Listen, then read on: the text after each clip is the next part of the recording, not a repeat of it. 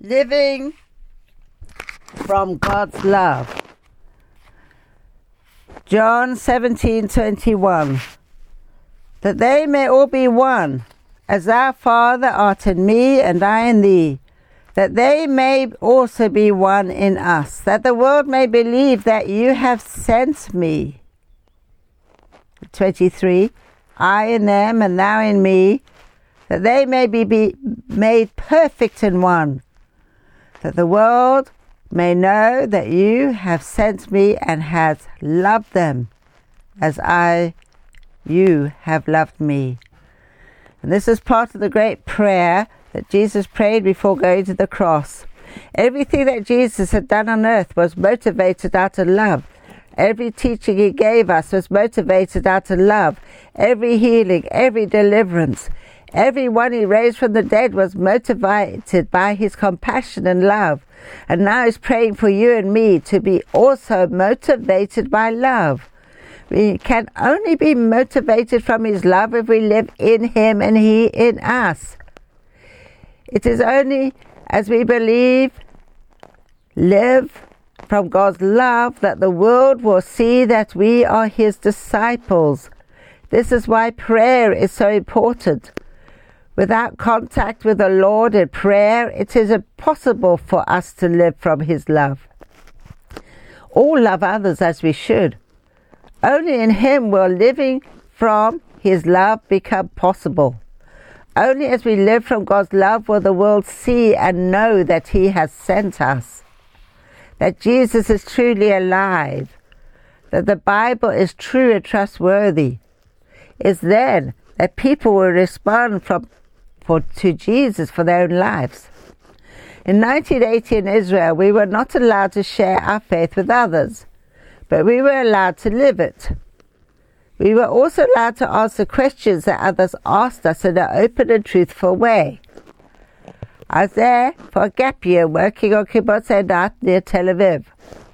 I was working in the kitchen and dining room at the time and had recently been baptized.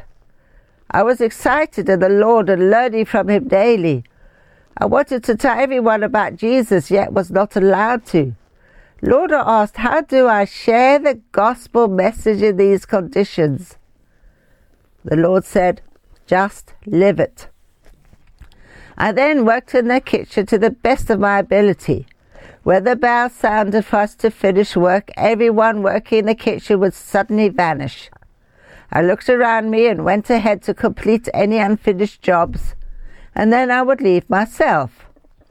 After a week or two of completing the work and leaving the kitchen a bit later, an elderly gentleman who used to stay in the dining room to read his newspaper after lunch called me over.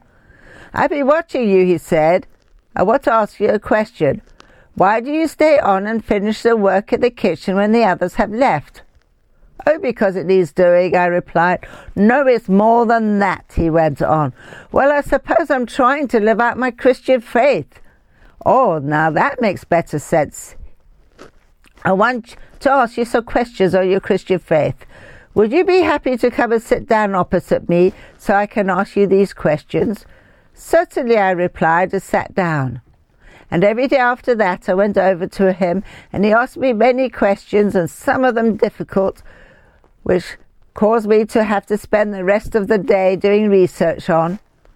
And then one day I felt led to give him a book on poetry that I'd written, and he received it gladly. The next day he called me over and said, I want to tell you, I've received the one of whom this book speaks of as my true Lord and Saviour.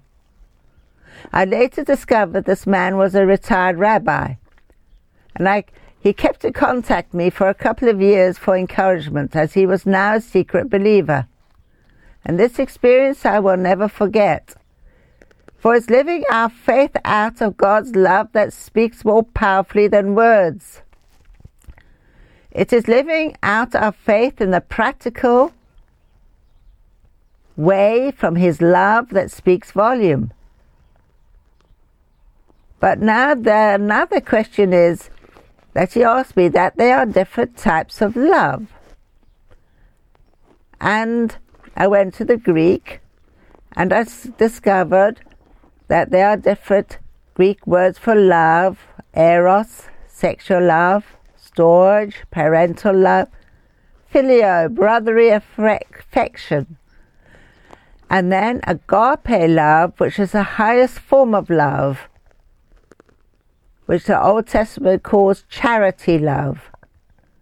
And this is the love of God for mankind, a love that originates in God, a self-sacrificial love. And agape love speaks of abounding love for many. John 13:35 says, "But this shall all men know that you are my disciples, if you love one another." That's straightforward enough. Then John 15:9 says, "As the Father has loved me, so I loved you. Continue in my love. This is my commandment, that you love one another. As I have loved you, greater love has no man, but that a man lays down his life for his friends." That's John 15:12-13. And Jesus laid down his life on the cross for us, out of his love for us. And the last verse of his great prayer, he prayed, "I have declared unto them your name, and will declare it, that the love with which you have loved me may be in them, and I in them." Taken from John 17:26. And this says it all. We have no love like that within us unless we receive it from God and have Jesus living within us. We need both the love of God within us and Jesus living in our hearts. Only then can we live from God's love. And how can this happen? Romans 5:5. "And hope makes us not ashamed, because the love of God is shed abroad in our hearts by the Holy Ghost, which is given to us." We have to be born again. We have to be baptized in the Holy Spirit. Then through the Holy Spirit we can receive God's great love within us, from which nothing can separate us. As Romans 8:35 says, "Who shall separate us from the love of Christ? Shall tribulation, or distress, or persecution, or famine, or nakedness, or peril, or sword? No, in all these things we are more than conquerors through him who loved us. For I am persuaded that neither death, nor life, nor angels, nor principalities, nor powers, nor things present, or things to come, nor height, nor depth, nor any other creature shall be able to separate us from the love of God, which is in Christ Jesus our Lord." Romans 8:37-39, and the scripture says it all. How great God's love is, and how amazing that we can receive his love through the Holy Spirit given to us from Jesus. The next question to answer is, what else can we receive? Romans 12:9. "Let love be genuine. Hate what is evil, cleave to that which is good." And Romans 13:10. "Love works no ill to his neighbor, therefore love is the fulfillment of the law." And in the Old King James Version on charity, 1 Corinthians 13:4-10, "Charity suffers long and is kind. Charity does not envy, nor is it puffed up, nor behaves unseemingly, or seeks its own, is not easily provoked, thinks no evil, does not rejoice in iniquity, but rejoices in truth, bears all things, believes all things, hopes all things, endures all things. Charity never fails. There may be prophecies, but they will fail. There may be tongues, they will cease. There may be knowledge, and it will vanish away. For we know in part, and we prophesy in part. But when that which is perfect is come, then that which is in part shall be done away with. What will the result be? To live in righteousness in Him, in His love. And John 4:7-12 says, Beloved, let us love one another, for love is of God. And everyone who loves God is born of God and knows God. He who loves not God knows not God, for God is love. In this was manifested the love of God towards us, because God sent His only begotten Son into the world that we might live through Him. Therein is love, not that we loved God, but that He loved us and sent His Son to die for our sins. Beloved, if God so loved us, we ought to love one another. No man has seen God at any time.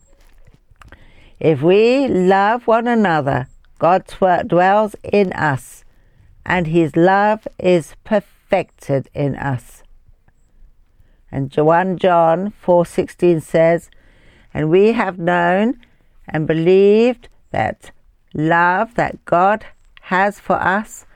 God is love, and he who dwells in love dwells in God, and God in him.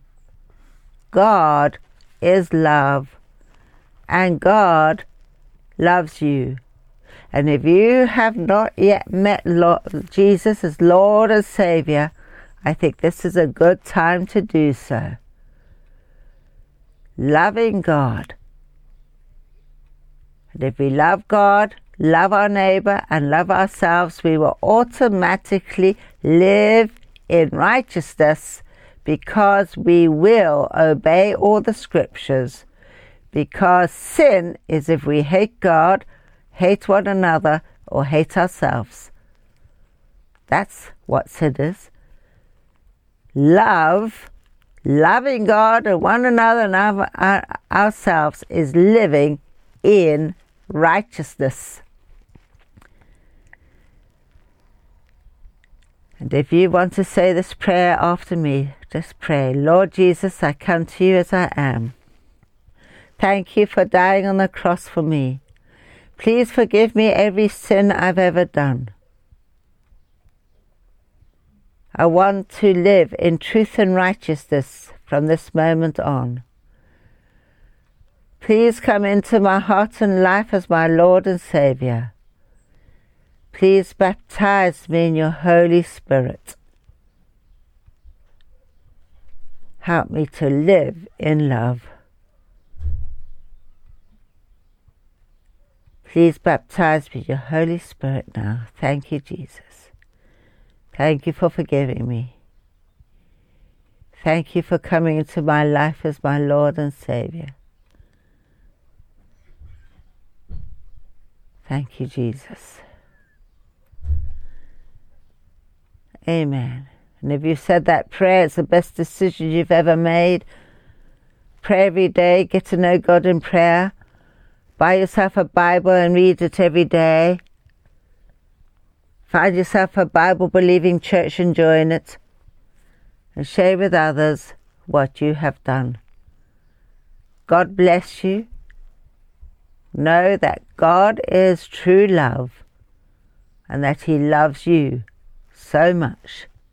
And he wants you to love one another too. Because if everybody loved one another, this life on this earth would be so perfect. It's only hated sin that makes this world an ugly place. So let's all turn from sin and ugliness and hardship and turn to God and truth and righteousness and love. God bless you, and I'll now hand back to our host.